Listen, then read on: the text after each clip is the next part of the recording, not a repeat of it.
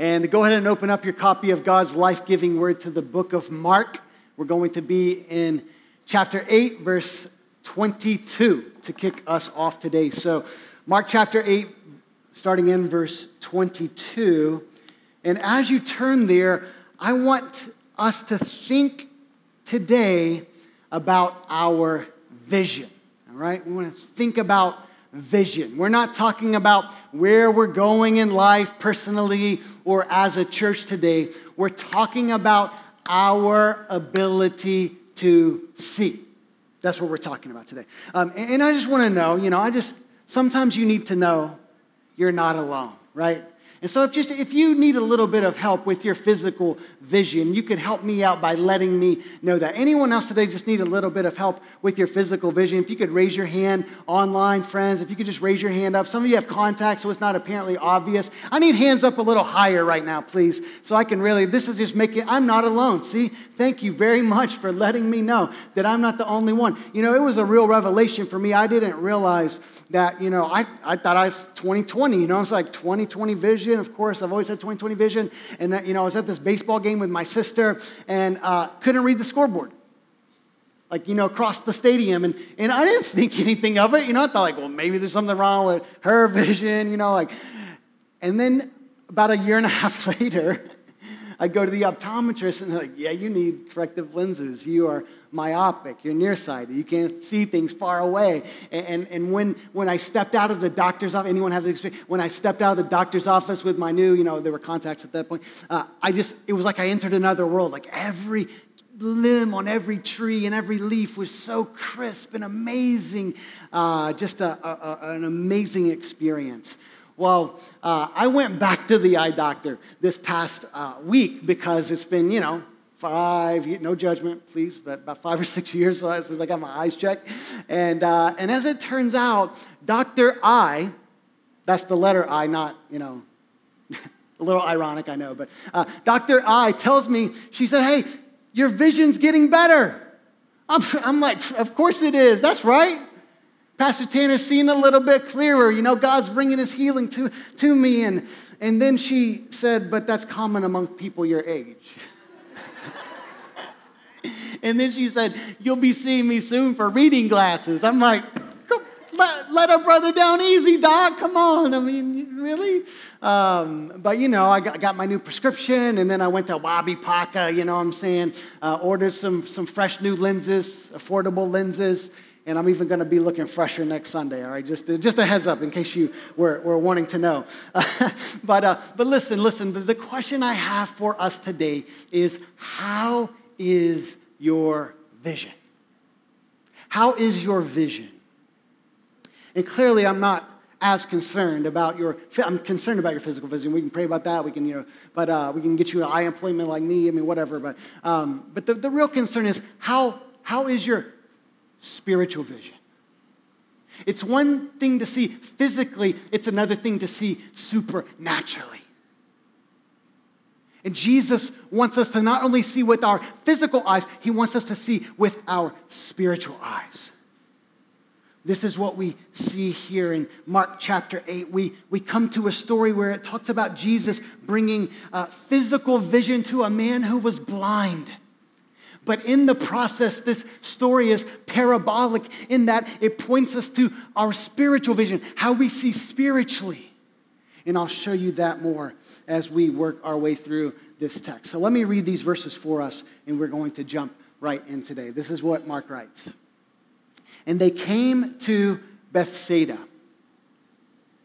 and some people brought to him a blind man and begged him to touch him. And he took the blind man by the hand and led him out of the village. And when he had spit on his eyes and laid his hands on him, he asked him, do you see anything? And he looked up and said, I see people, but they look like trees walking. Then Jesus laid his hands on his eyes again, and he opened his eyes. His sight was restored, and he saw everything clearly. And he sent him to his home, saying, "Do not even enter the village." Let's pray one more time. Father, we ask, just like the writer of Psalm 119, David would pray in verse 18, "Open my eyes that I may behold wonderful things out of your words." And so, God, today we recognize, we acknowledge that without your light we will not see. And so, Father, we ask that you would send your light by your Holy Spirit. Help us to see beautiful things here in this story about Jesus, the truth that you have given us in your word. And God, that truth would set us free, that truth would help us see, perhaps for the first time, but yes, clearer and clearer and clearer as we journey with Jesus. That's our prayer today. We ask in the name of Jesus. Amen. So once again, Jesus gets off the boat, and as we have seen this in the story through Mark chapter 7 and 8, he's going from one side to the other and now back to the other side. And so he and his disciples just get off the boat near the village of Bethsaida, which happened to be the home of three of his disciples, Peter, Andrew, and Philip. It's set on the northeastern side of the Sea of Galilee. And we're not surprised once again to find that as soon as Jesus is getting into the village, that people want his attention. Now, this time, thankfully, it wasn't the religious leaders with their ill intentions and their arrogance that are trying to test him and argue with him and debate and trap him in his words. But this time, there are some humble people who come to Jesus with a very serious need. We see this in verse 22. It says, "And some people brought to him a blind man and begged him to touch him." We've seen this before. Luke chapter 2, the paralytic, the man who was paralyzed. He's being carried on a mat by four friends who lower him through a roof to get to Jesus. We saw this a chapter earlier in Mark chapter 7, where the man who was deaf has friends who bring him to Jesus that Jesus might touch him. And here we are again. It's friends who bring another friend to Jesus, which always remind us of the privilege that we have as followers of Jesus to bring our friends to Jesus. "Come, follow me, and I will make you fishers of men." And these people are clearly coming in faith. They're essentially saying, "Jesus, here is our blind friend. And we've heard the stories. We've heard the reports. We may not know that you are God yet, but we know that God is with you. And so we know that if you would just touch him, if you would just simply, with the power of your touch, you could restore his sight." Probably a man who had never seen anything in his life. "Jesus, we know that if you touch him, he will be able to see perfectly. Just as perfect as we can see and you can see." And you and I both know, listen, in our world of high definition, in our world of retina displays and 500 megapixels on the phones that we carry in our pockets, we all value clarity of vision. The clearer, the better. God has made a beautiful world for us to see and to see clearly. And so listen, we know it's annoying if you can't see clearly, but it is one of life's greatest burdens if you can't see at all. And this man had been blind for years, perhaps his whole life. He's in a desperate situation, but when they come to Jesus, this man immediately meets the hope of deliverance. Why? Because Jesus has the power to heal him. And I use the word deliverance intentionally. When we're delivered from something, we're set free. The physical blindness that he carried were like chains on his life, and his soul brought so many limitations to him. And he comes to Jesus to be delivered from his physical ailment. And I love what Jesus does in verse 23. If you look back, what does it say? It says, Jesus took the blind man by the hand and led him out of the village. I mean, just picture, this is an important practice when you're reading the Bible, to just sometimes pause and visualize what's happening because, we were taught to read and get our reading comprehension up. And, part of the way that we know about, our ability to read is how fast we read. And sometimes we read so fast that we miss the details of the story and don't really take them in. And so just picture Jesus in the midst of a village, dozens, maybe hundreds of people around and clamoring for his attention. And maybe other people were bringing sick people to him or just saying, Jesus, we heard you teaching in these parables and we want to hear more parables. We want to hear your teaching. We want you to open the scriptures up and teach us the word of God. And yet Jesus takes this blind man. With great care and compassion, he leads him out of the village for some one-on-one time. And this is just so compelling to me about the heart of Christ. If you want to know what our God is like, listen, Jesus loves the crowds. He loves the masses. We just saw last week how he fed 4,000 people at one time from just 7 loaves of bread and a few fish. So yes, Jesus cares about the crowd. He cares about the 6 million people in the greater Boston area. But Jesus cares about you.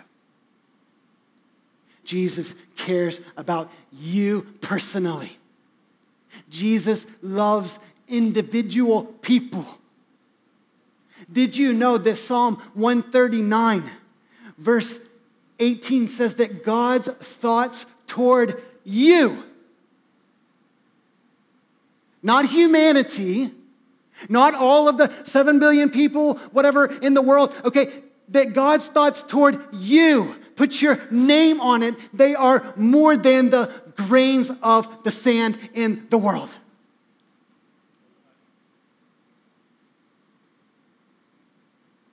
That's how much God loves you.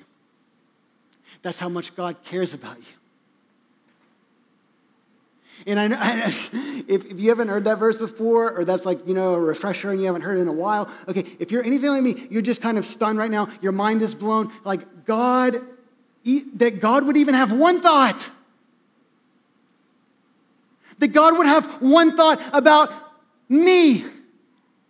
Fallen, imperfect, sinful me is mind-blowing, but that his thoughts toward me are more than the grains of the sand. You've got to be kidding me, Jesus.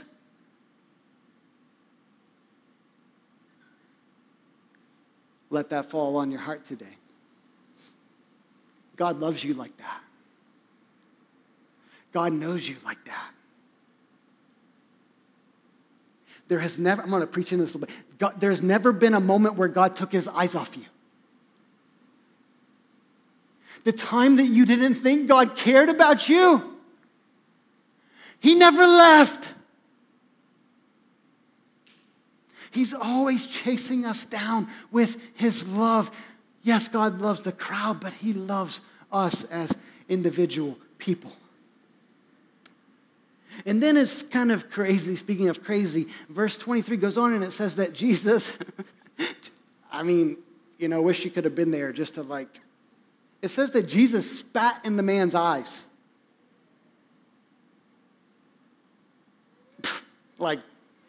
You want to ask me the theology behind that? You want to ask me, Pastor Tanner, can you point to some Old Testament text that tells us why Jesus, spat? I don't know. Well, was there power in his saliva? Maybe. Or was it that Jesus was just wanting to make the moment all the more memorable, just the different sensory, experiences, and that he would never forget? That doesn't seem necessary. We don't know why Jesus did that. But what we do know is that when Jesus did that and he laid his hands on the man's eyes, that his power started flowing into this man's life. And we know that because Jesus asked him the simple question, do you see anything? And this once blind man opens his eyes and he says, I see people, but they look like trees walking, just like we don't know if these were his friends or, that brought him to Jesus or maybe some of Jesus' disciples, probably either or. But he starts to see people walking around, but there's not clarity. There's not the perfect restoration of sight. And so what happens then is that Jesus, verse 25, laid his hands on his eyes again to bring perfect restoration of sight. Our God is the God of the second touch. Jesus, if not the first time, whether that's, something going on with me or just my slow kind of progress and growth, okay, like Jesus will touch you twice. God is a God who finishes what he starts. I know Pastor Reddy loves Philippians 1:6. If you ever hear Pastor Reddy pray, he's probably going to pray Philippians 1:6. Am I right, Pastor Reddy? For I am sure of this, I am confident of this, that he who began a good work in you is faithful to complete it at the day of Jesus Christ. God always finishes what he starts. He always accomplishes his good purposes in our lives. And to help us see that this restoration was complete, Mark stacks up terms to communicate this dramatic, perfect healing power of Jesus. In verse 25, it says that he opened his eyes, his sight was restored, and he saw everything clearly. What is happening in these moments is not simply just the healing of a man's physical sight, as amazing and commendable and as fired up as we should be about that. But Jesus, in living color, in real time, is showing his disciples, showing this man and his friends, showing the people of Bethsaida and all over the place that he is the fulfillment of God's promised Messiah 700 years earlier, Isaiah 35, where it says, be strong to God's people, fear not. Maybe you need to hear that today, so I'm going to say it again. Be strong, fear not, behold, your God will come. Your God will come. The eyes of the blind shall be opened. For waters break forth in the wilderness and streams in the desert. With every miracle Jesus performed, listen, heaven was touching earth.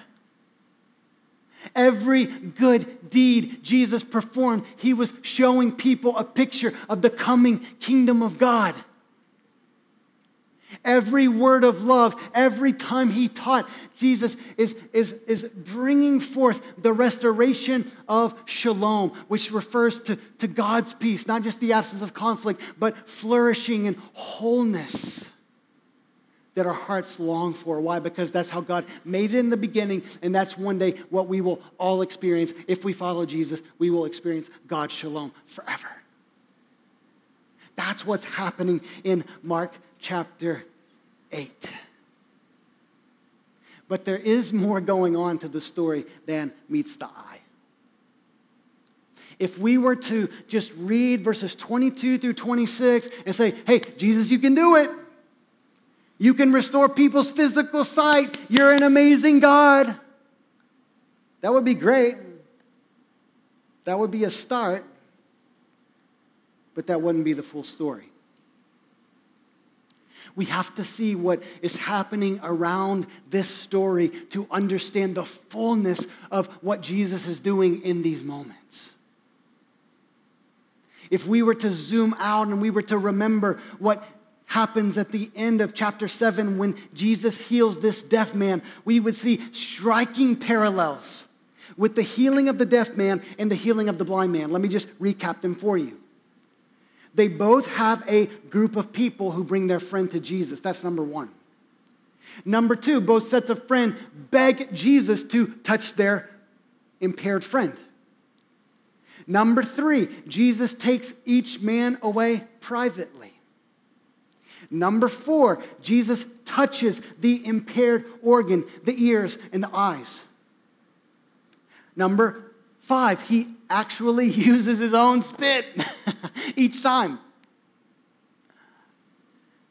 And then finally, after he heals them, he tells them both not to spread the news. In other words, that was all about timing. It wasn't to hide the fact that he is the Messiah, but the timing of that, because he knew people would rush to try to make him king. And his kingdom is not an earthly political kingdom, but it is a spiritual heavenly kingdom that will one day fully come in all its glory. You say, okay, Pastor Tanner, that's great. You studied a little bit. You made all the parallels, the 6 or 7 parallels that we saw right there. Okay, so what?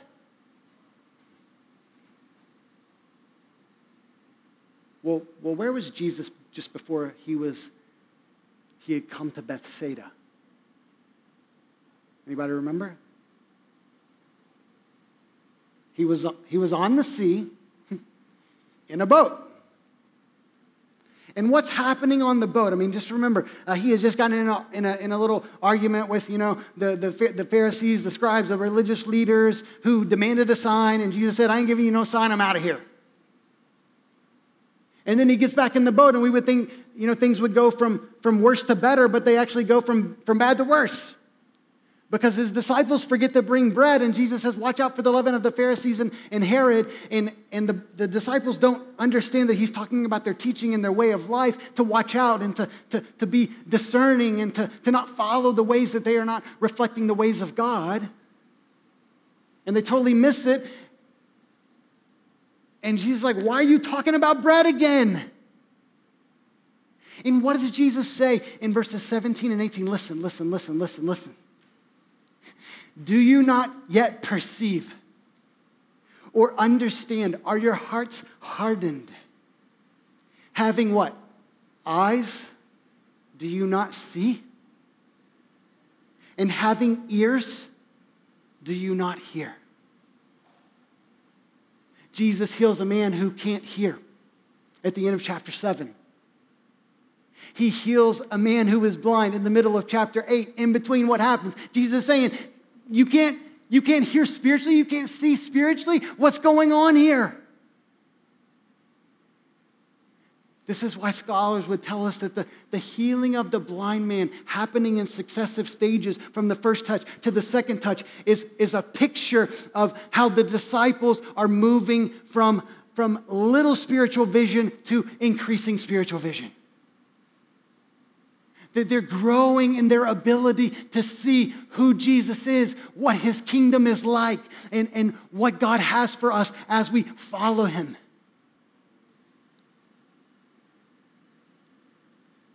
Like us, they were growing through gradual illumination. Their ability to truly hear and to truly see was becoming clearer and clearer. And I believe this is what Mark is trying to teach us through this story and its specific ordering in the flow of his gospel. Mark wants us to see that we can come to Jesus for clearer spiritual vision, to see as he sees. That's the invitation for you today. Come to Jesus for clearer spiritual vision. And here's the goal: to see as he sees. To see the world, to see your life, to see the lives of people around you like he sees them. You say, well, Tanner, how does this all work? So I just want to do a little teaching in terms of a theology of sight. In terms of how we receive sight and how we can increase the clarity of our spiritual vision, okay? Number one, we have to actually receive spiritual sight. This is what Paul talks about in 2 Corinthians chapter 4. Okay, to begin, we have to hear the truth of the gospel, the good news about the life, death, and resurrection of Jesus Christ. It begins with the light of the gospel. You know that where there is no light, there is no sight. Have you ever woken up in the middle of a dark room and you open your eyes, but what do you see? You don't see jack, right? Like you can't see anything if the room is pitch black because you need light, the light of the sun, or thank God for Thomas Edison and, electricity. And so this is what Paul says about the light of the gospel. He says, therefore, having this ministry by the mercy of God, we do not lose heart, but we have renounced disgraceful, underhanded ways. We refuse to practice cunning or to tamper with God's word, but just by an open statement of the truth, telling it the way that it is, the facts are the facts, we commend ourselves to everyone in the conscience, to everyone's conscience in the sight of God. So here's the light of the gospel. What is the light of the gospel? It's the open statement of truth. It's the message of Jesus Christ and who he is and what he's done and what God has done through him for us, for the world. But there's a problem. We all have an enemy that wants to keep us from seeing, from truly understanding and receiving the message of the gospel that we might be saved. Maybe that's you today. Maybe you're hearing these words and you know that life is just foggy and fuzzy and you don't have a real relationship with God. It's something that you're interested in, but you've never truly entered into a saving relationship with God through Jesus Christ. And one of the explanations for that is that the God of this world has blinded your eyes. This is the blinding work of Satan. Paul goes on, and even if our gospel is veiled, where something is over one's eyes and can't see, it is veiled to those who are perishing. In other words, the people who are dying apart from the grace of God. He says, in their case, the God of this world has blinded the minds of unbelievers to keep them from what? Seeing the light of the gospel of the glory of Christ, who is the image of God. You say, well, what do we do? What do we do about this? How can we receive spiritual sight if we don't have the ability and the God of this age has blinded our minds to understand, to truly see Jesus for who he is and what he's done? What do we do about it?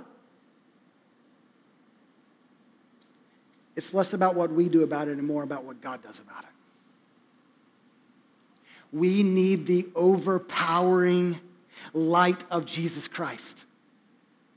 He goes on in verse 5, for what we proclaim is not ourselves, but Jesus Christ as Lord, with ourselves as your servants for Jesus' sake. Now here it is. For God who said, let light shine out of darkness. He's talking about creation. He's talking about Genesis 1. He's talking about God speaking words of life and light entering into our world.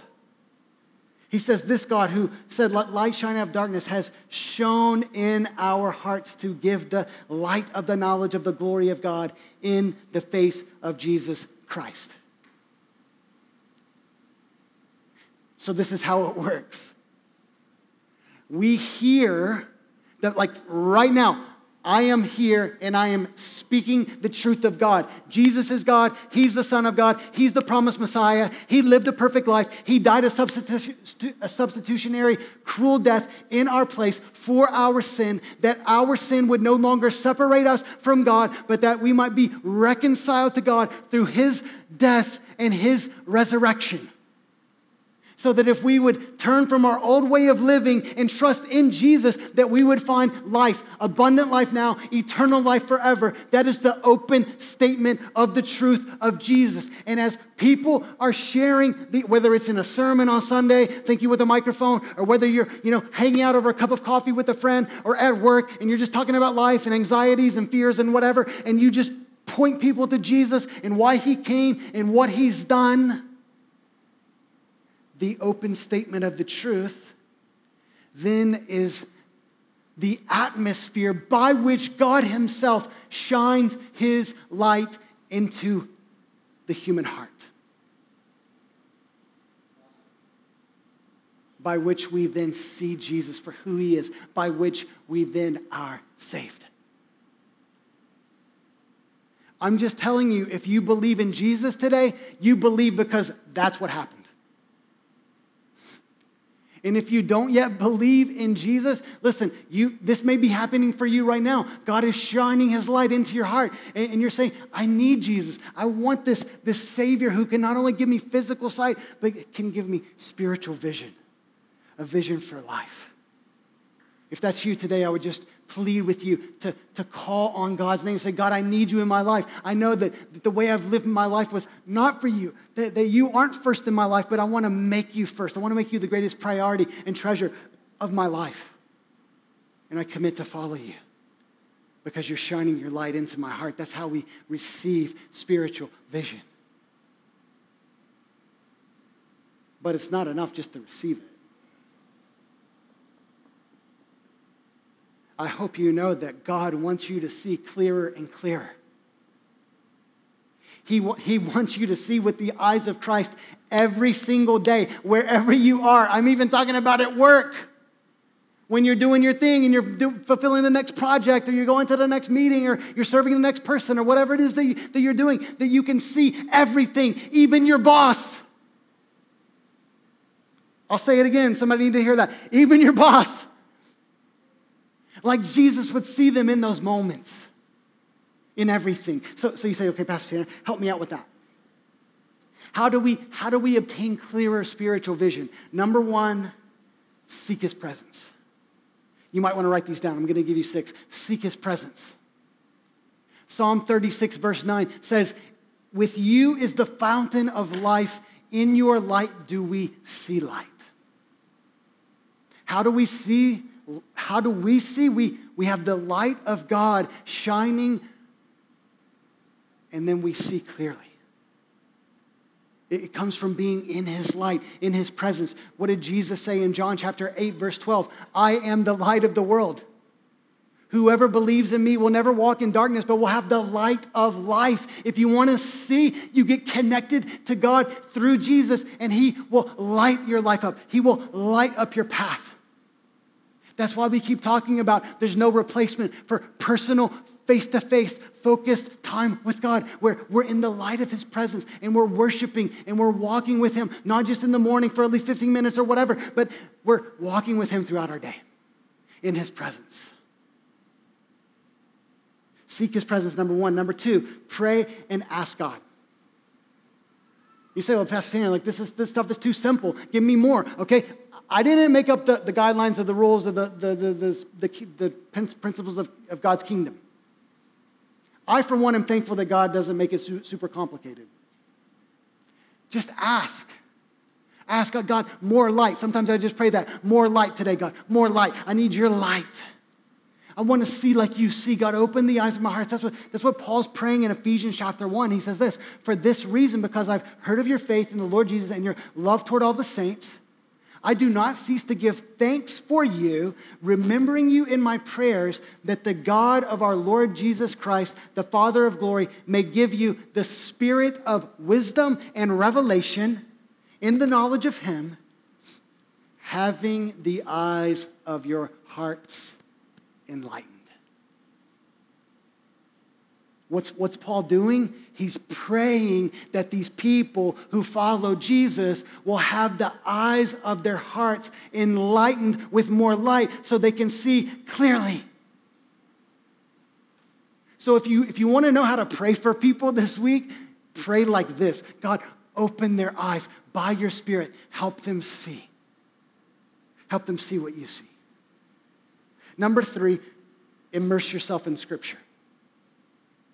Psalm 119, 104, it says this, your word is a lamp to my feet and a light to my path. And notice that I use the word intentionally, immerse yourself. Immerse yourself in Scripture, okay? I don't know about you, but I just find that we're pretty comfortable, myself included, we're super comfortable with immersing ourselves in many other things in life. But then when it comes to the things of God, or especially the Bible, it's like, I don't want to be a legalist. I don't want to, if I spend too much time or I read too much or, more than a couple chapters. And it's like, Paul told Timothy, he said, practice these things, immerse yourself in them. 1 Timothy 4:15. What does it mean to be immersed? We think about language. I always love when I meet so many people in our church that English is their second language. Because how that usually happens is what? Through immersion. through being a part of a culture where English is the primary language, and just through hearing it and speaking it and learning, just the immersion helps you learn it faster. And I just admire them because guess what? Guess how many languages your boy speaks? Uno. Pun intended. I mean, yeah. That's like, I know about 10 Spanish words. Uno, dos, tres. You hear me, right? We immerse ourselves in the language of God. This is the language of God, the Holy Scriptures. We just immerse ourselves. And when you immerse yourself in the Scripture, you're going to start thinking like God thinks. You're going to start seeing things the way that He sees them. And your life is going to change. But it's not, listen to this, it's not just knowledge. Because you could actually know you could memorize all 66 books and not see.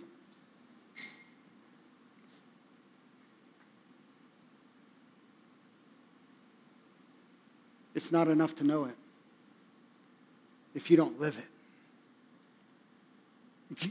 God hasn't given us information just to give us kind of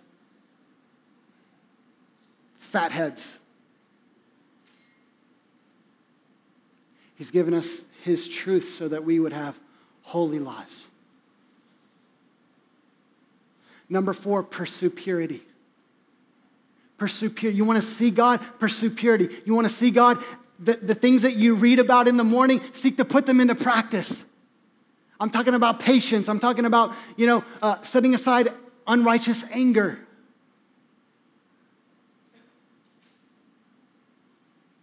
Jesus puts it like this in Matthew 5:8.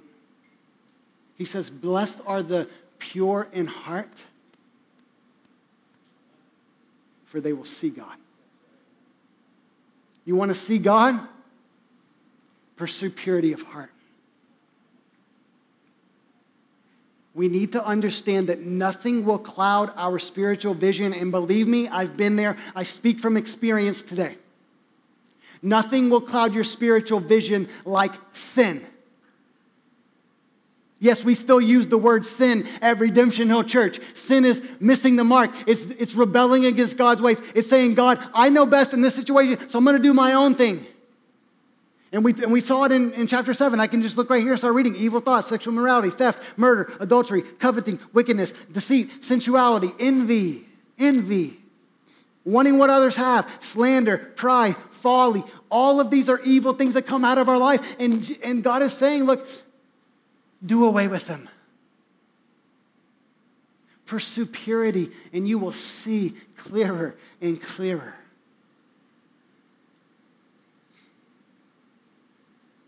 Confess your sin today. Maybe that's just your best and first step, is just to say, God, this and what I did last night and what I said to them this week and how I responded to that person when they cut me off at the Rotary for the 15th time this month. Okay,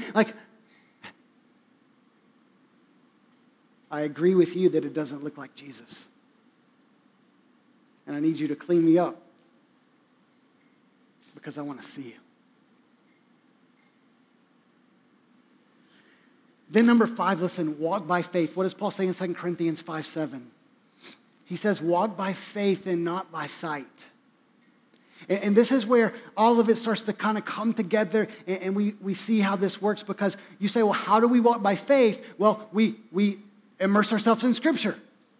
Romans 10:17. Faith comes by hearing, hearing by the word of Christ.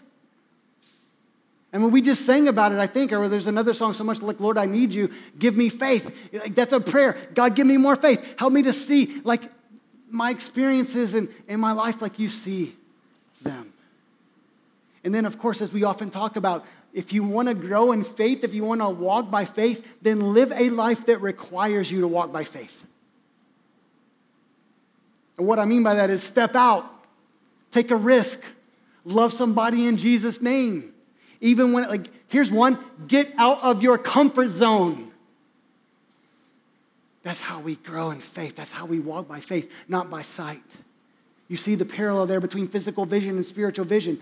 Paul's saying, look, we live, we move, we go from one place to the other, not by our physical eyes, but by our spiritual eyes.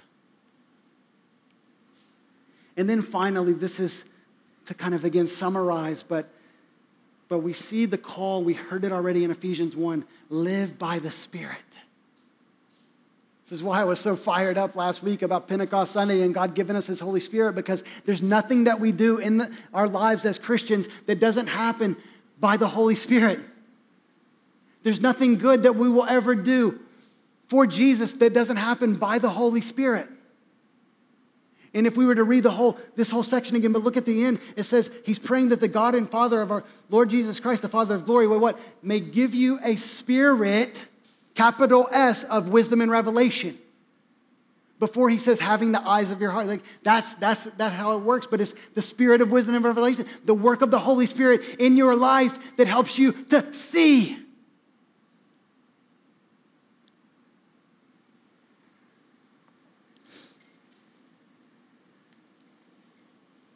We're asking God. We're asking God for clear vision. I want to go ahead and invite the music team up, and they're going to lead us in a song. But as they come, I know you may be like, okay, Pastor Tanner, we talked about physical vision, we talked about spiritual vision. You've talked about how we can receive spiritual vision. If that's you today, we want to walk with you. Let us know that you want to follow Jesus to receive spiritual sight.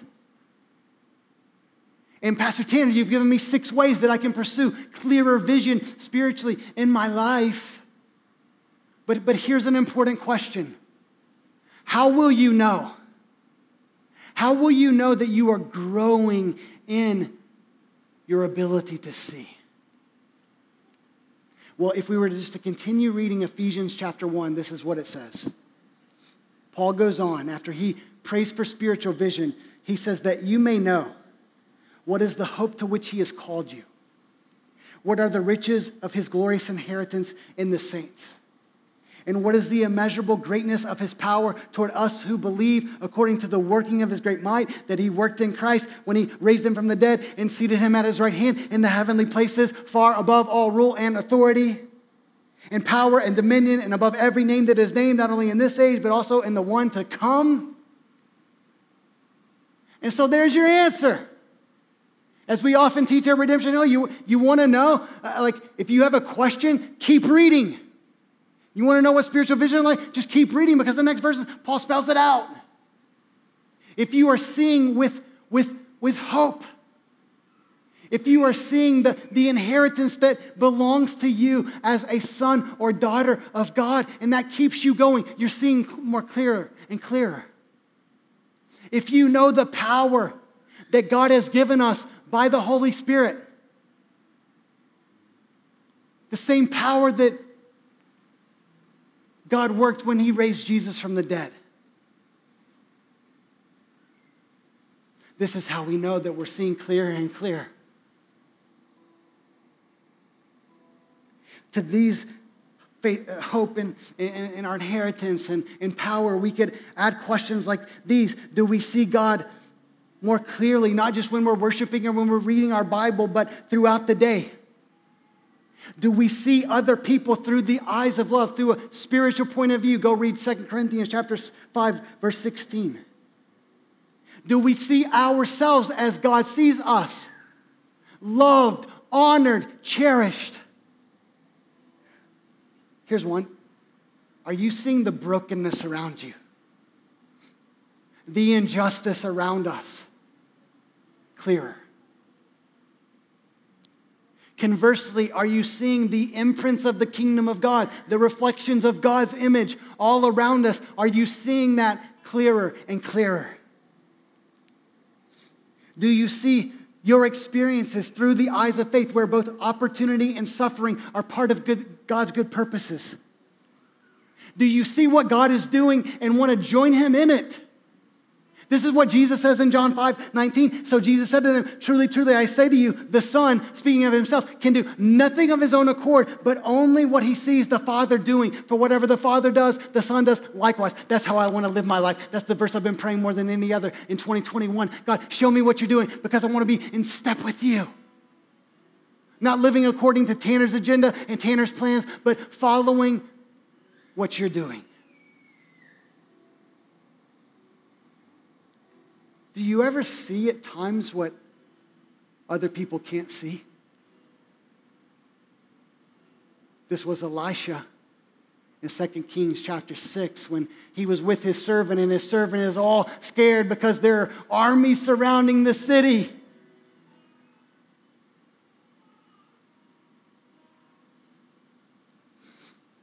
And Elijah just prays, God, would you open up his eyes? Would you open up his eyes? Because those who are for us are more than those who are against us. And it says at the end of that in verse 17, so the Lord opened the eyes of the young man, and he saw, behold, the mountain was full of horses and chariots of fire all around Elisha. God had them covered. Elisha could see it. He could see what his servant couldn't see. So I'm just inviting us today to a clearer vision. And it begins by just asking. So I just want to invite you just to close your eyes and to open your hands. And to ask God for spiritual sight. If you've never called on the name of Jesus, if you've never confessed Jesus as the Lord of your life and committed your life to live for him, then do that today. Receive spiritual sight. Just say, God, I need you. I need the life Jesus died to bring me. I commit my life to following him all the days of my life. But then for the rest of us, just in a posture of humility and openness, would you just say, God, help me see. Help me see what you see. Help me see like you see.